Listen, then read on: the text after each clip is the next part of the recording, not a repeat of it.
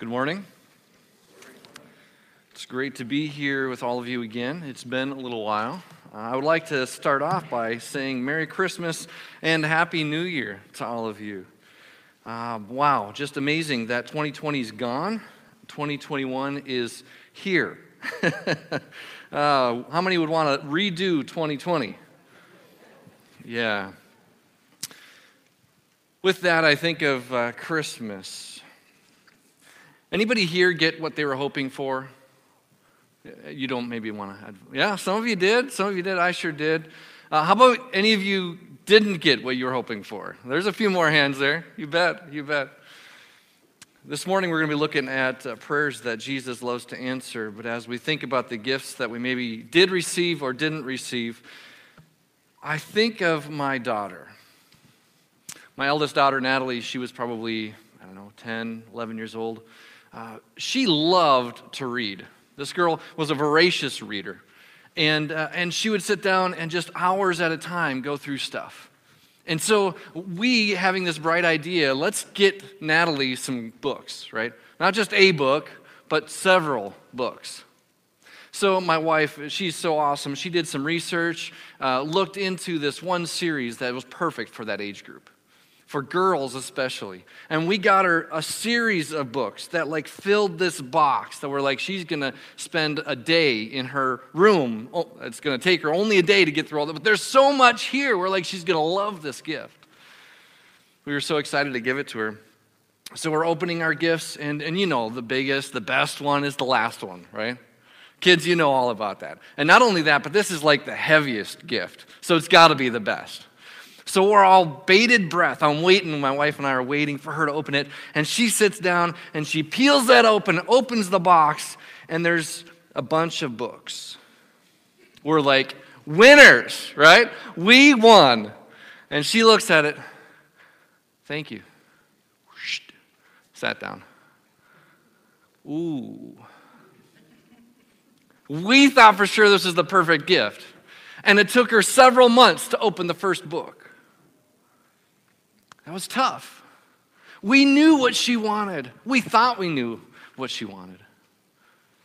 Giving it to her felt so good, and her rejecting that gift for a while was so hard. What happened, though, is when she started opening that book, she couldn't put it down. Plowed through that book, and then the next series. She had them done in no time and loved every minute of it. We knew we were giving her a gift that she would like, but at the time, she didn't know that she would like it. Eventually, she figured that out. Have you ever given a gift that was not received as well as you planned to give it?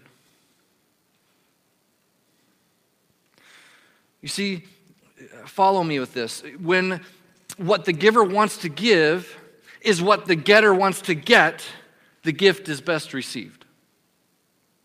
When the giver wants to give what the getter wants to get, the gift is best received.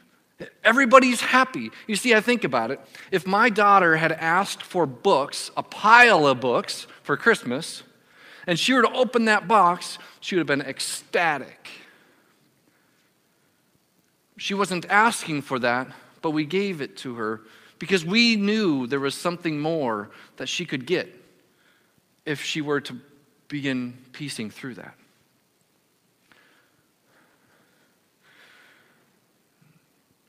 See, sometimes we need to adjust what we're asking for from God to match what He wants to give us in order to find deeper value in what He has to offer. Don't miss that. We ask for all kinds of things, and there's a lot of good things that we need to ask of God. But we don't always get them. I think it's valuable for us to start thinking about, Lord, what is it that you've told us and promised us that we will receive if we ask for them?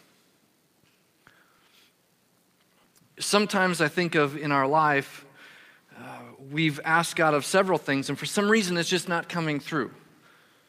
Maybe we've asked for good health for ourselves or our family members. Maybe we've needed money. We needed cash. We needed something to keep us going forward. Maybe it's our spouse and things are not working out or haven't worked it out like you planned on it. Maybe it's a job situation. You thought this was going to be the best job in the world, and you end up wishing you had something different. Does God really want to give us something? The verse in the program is Psalm 61:1. And here is a very simple statement that I would like us to look at. Psalm 61:1 says this: "O God, listen to my cry and hear my prayer." You ever prayed that? Lord, listen to my cry and hear my prayer. Hear what I have to say. And I promise you, when you pray that, God hears you. And now we ask for something. Does he really want to give us something? I want to say yes, he absolutely does. I'm going to go through several different verses. If you're able to follow along, I encourage you to do so. If not, feel free to jot these verses down and take a look at them when you have time. John 15, verse 7. I'm reading out of the NLT, the New Living Translation. It says this. This is Jesus speaking. "But if you remain in me and my words remain in you, you may ask for anything you want, and it will be granted to you." Anything you want. You see, when God's give equals our get, we'll receive. When God's desire to give equals our request, he's happy to give.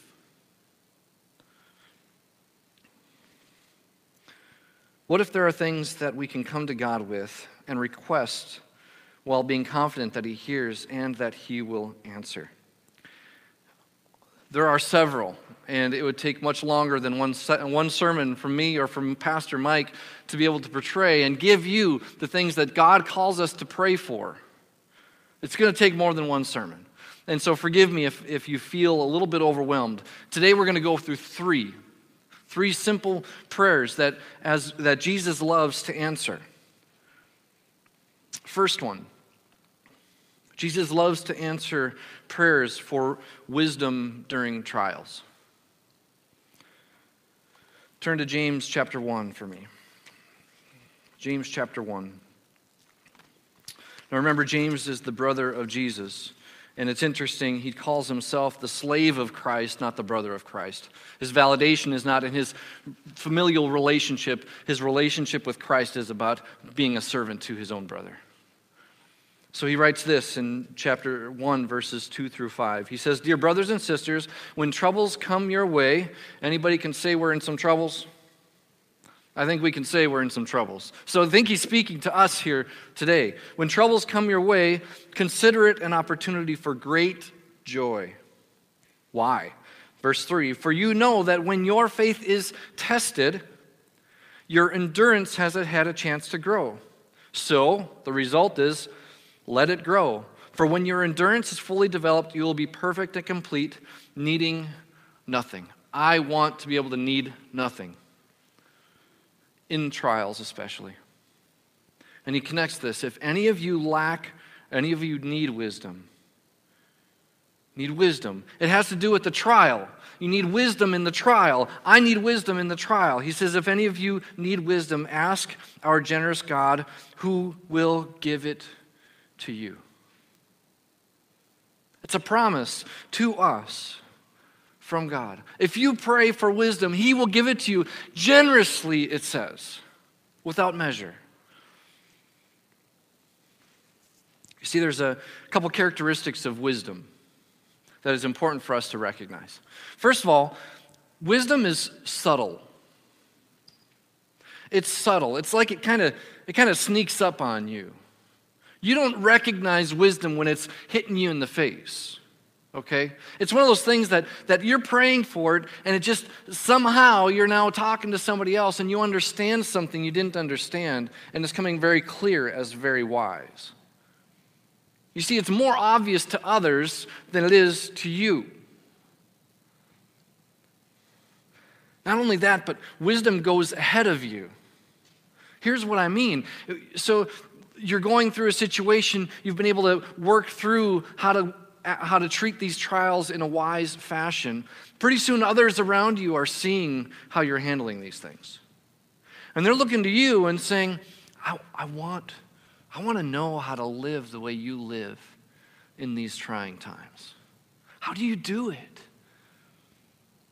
See, wisdom goes ahead of you, and it draws others near for help.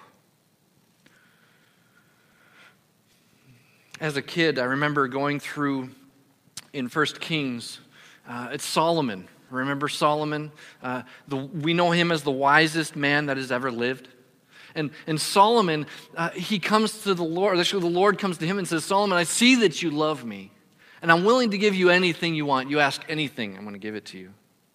And Solomon, in his wisdom, he said, Lord, I want to be able to govern well and be able to discern right from wrong. That's all I want from you, Lord. I don't want all this other stuff. I just want that. And God, in his great grace, gave him that wisdom and gave him so much more that the wisdom produced. As a kid, I remember going through that story and just praying, Lord, would you just give me wisdom? Would you give me wisdom? Because I just want to be wise, and I want to discern right from wrong, and I want to have the courage to be strong in those decisions. I still pray that for myself. I'm not there. I pray that over my kids almost nightly. Lord, would you give them wisdom and give them courage to choose the right things? Jesus says that he's going to give it to us. I feel like we're in these days where extreme wisdom is needed in order to be an effective witness for Jesus.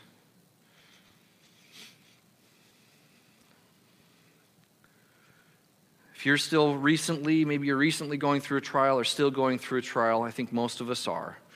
What do we do in these trying times?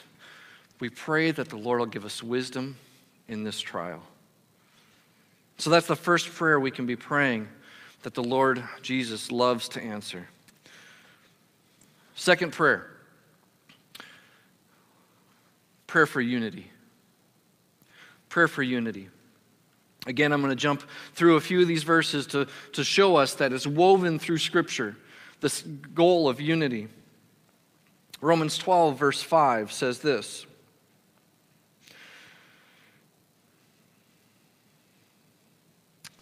Just as our bodies have many parts and each part has a special function, so it is with Christ's body. We are Christ's body.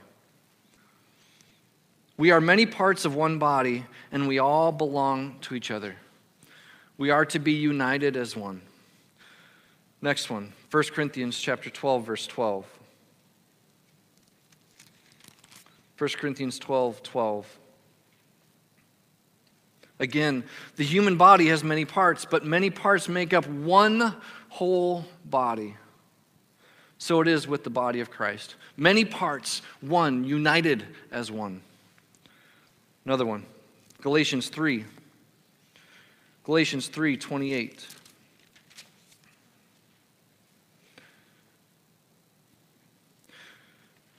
There is no longer Jew or Gentile, slave or free, male or female, for you are all one in Christ Jesus.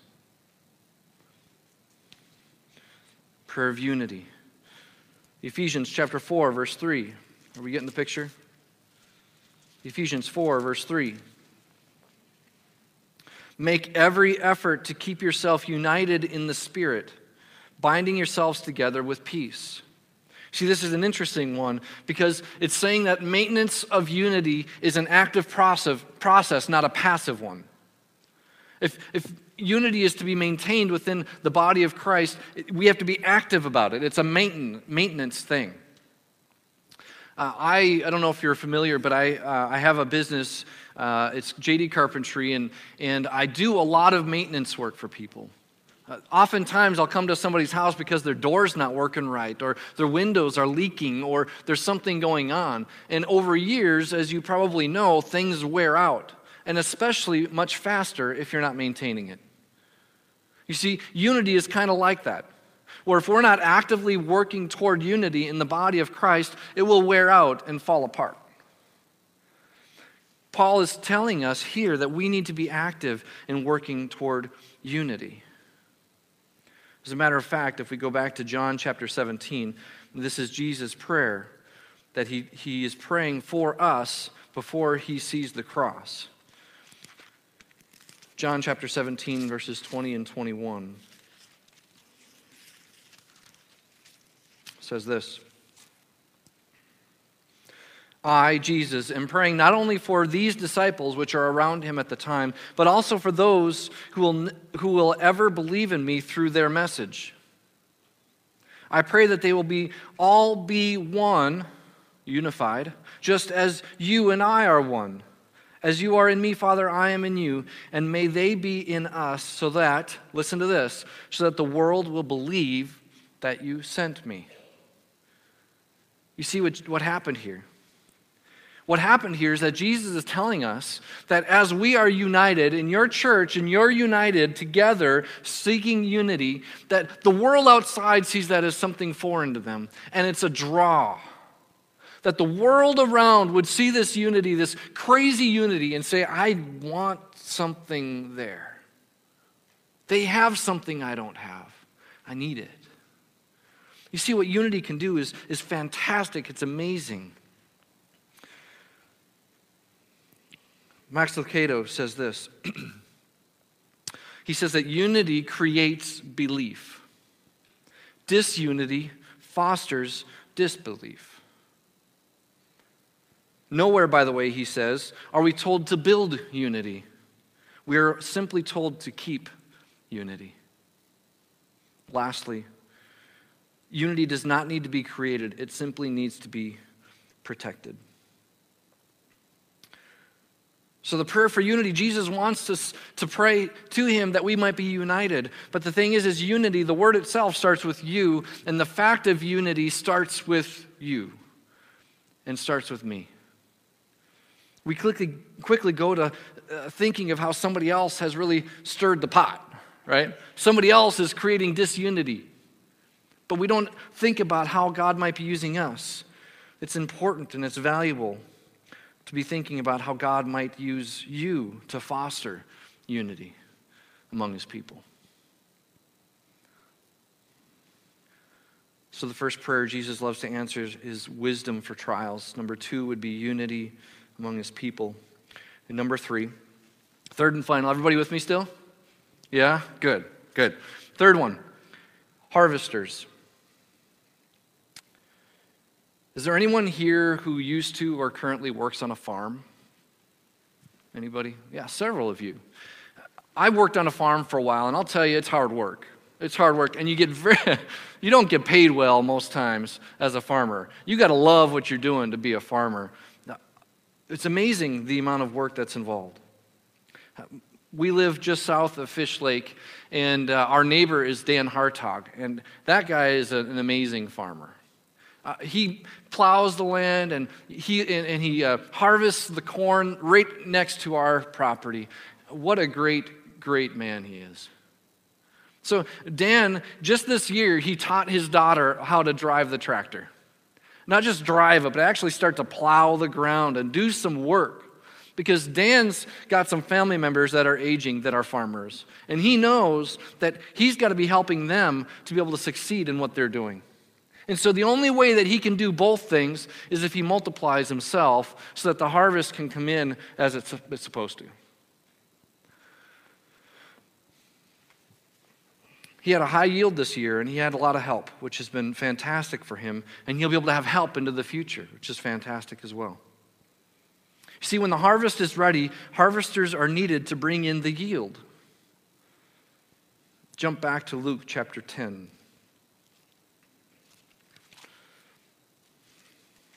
Chapter 10, verse 2. Jesus instructed his disciples. He says, the harvest is great, but the workers are few. So, pray to the Lord who is in charge of the harvest and ask him to send more workers into his field. Jesus is commanding his disciples to be praying for the lost to be found. Would you pray, disciples, he's saying, pray that more of you will be created, that more of them will be reached. He's telling his disciples to pray that.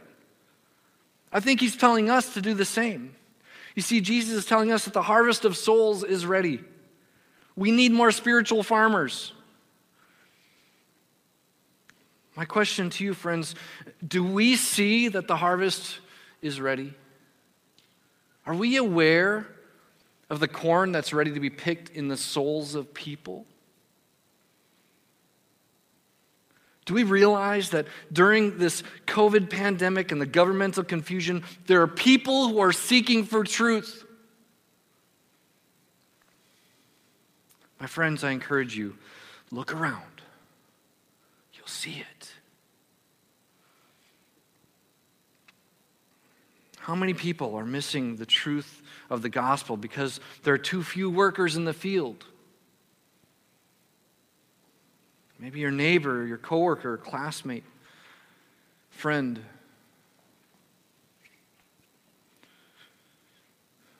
So I covered 3. Wisdom and trials that we can be praying. Jesus loves to answer. Wisdom and trials, unity among his people, and harvesters. We're going to take a moment here, and I would like us to just take 2 minutes of silence. And here's what I'm going to be asking us. I think the Lord may want to lay one of these 3 maybe on your heart. One of these 3. He might be calling you specifically to pray how to handle these trials you're facing in life. How do I have wisdom in these times? Because we lack wisdom in this chaos, and I need wisdom to move forward. Maybe he's prodding you to work toward unity as far as it depends on you. Maybe it's forgiving somebody, and that's going to create working toward unity. Maybe it's admitting that maybe there's a wrong that you did toward another. Or maybe you just need to lay aside the differences for the sake of unity. I don't know. Maybe the Lord is laying the unity portion of this on your heart. Maybe he's compelling you to pray for more people to work in the fields of the soul. Now, I want to caution you. There's 2 things to consider when praying that prayer. Number 1, when we start praying for something, we're going to be looking for it, right? So we're going to want to watch and see who might God be bringing to be workers in the field to bring the harvest, okay? The second thing is be ready because God might be calling you to be a worker in the field for the harvest. So again, I'm going to take 2 minutes and we're just going to have quiet. Silence. It might be easier or harder at home. I don't really know. But we're just going to have 2 minutes. I'm going to get the timer going here. And just ask the Lord, Lord, would you lay on my heart just one of these 3 things that I know you want to fulfill through me? Let's start now.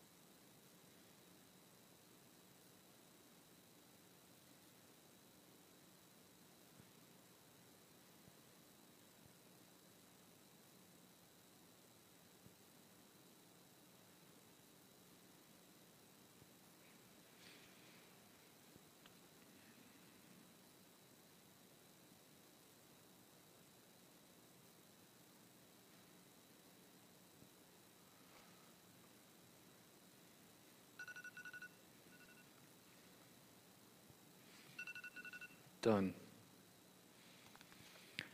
Anybody here have a sense that the Lord laid one of those deeply on your heart, that you have a direction over the next week? Anybody willing to or have an admission that, yeah, that's something the Lord has laid on my heart? Yeah, very good. Well, just because we finished our 2 minutes here doesn't mean that it's done.